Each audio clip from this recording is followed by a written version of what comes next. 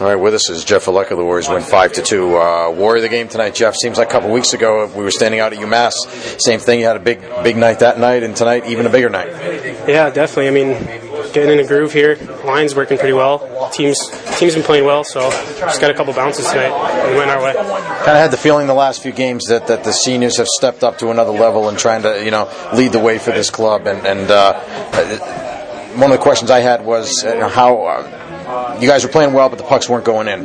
Were you guys going to be able to maintain that? And clearly tonight you were, and you did get rewarded with the goals. Yeah, I mean, that's the way we play. It's just working as hard as we can. You're not going to get the bounces every night, but you just got to make sure you're working hard and going to the net, and eventually you get rewarded for that. Coach has said you guys had a good week of practice. Did you feel that way as well, and what constitutes a good week of practice? Yeah, definitely. I mean, anytime you get that's how you prepare for the weekend. So if you're playing well during practice, working hard, sprinting, just getting your legs going and making sure the systems are ready for the weekend, then you'll be ready.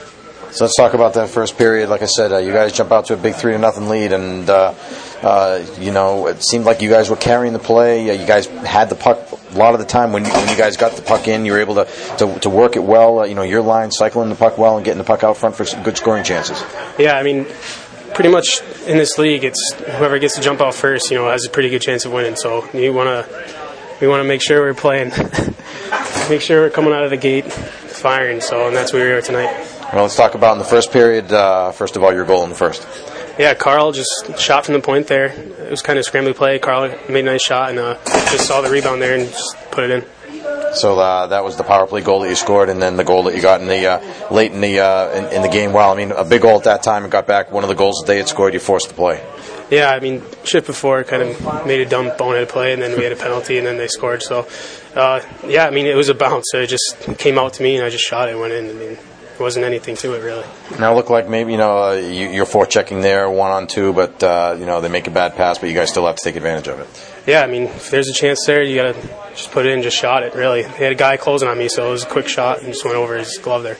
And I thought maybe one of the biggest plays of the game, you get down there, with your speed, we've seen you do that a number of times, you prevent the icing, and that starts off the whole play that results in, I think that was the Kyle Bigos goal.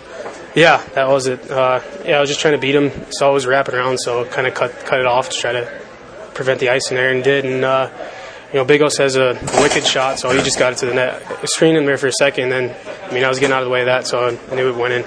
I got to think that guys like speedy guys like you like that change, the hybrid icing rule, right? Yeah, I mean, it's for our team, it's something that we like. I mean, you just send it down, and we're going to beat most guys out there. So we got a lot of speedy guys in our team. So you guys had the 3-0 lead after one. You didn't look like there was much that you did wrong in the first period. What did you talk about at the end of the first?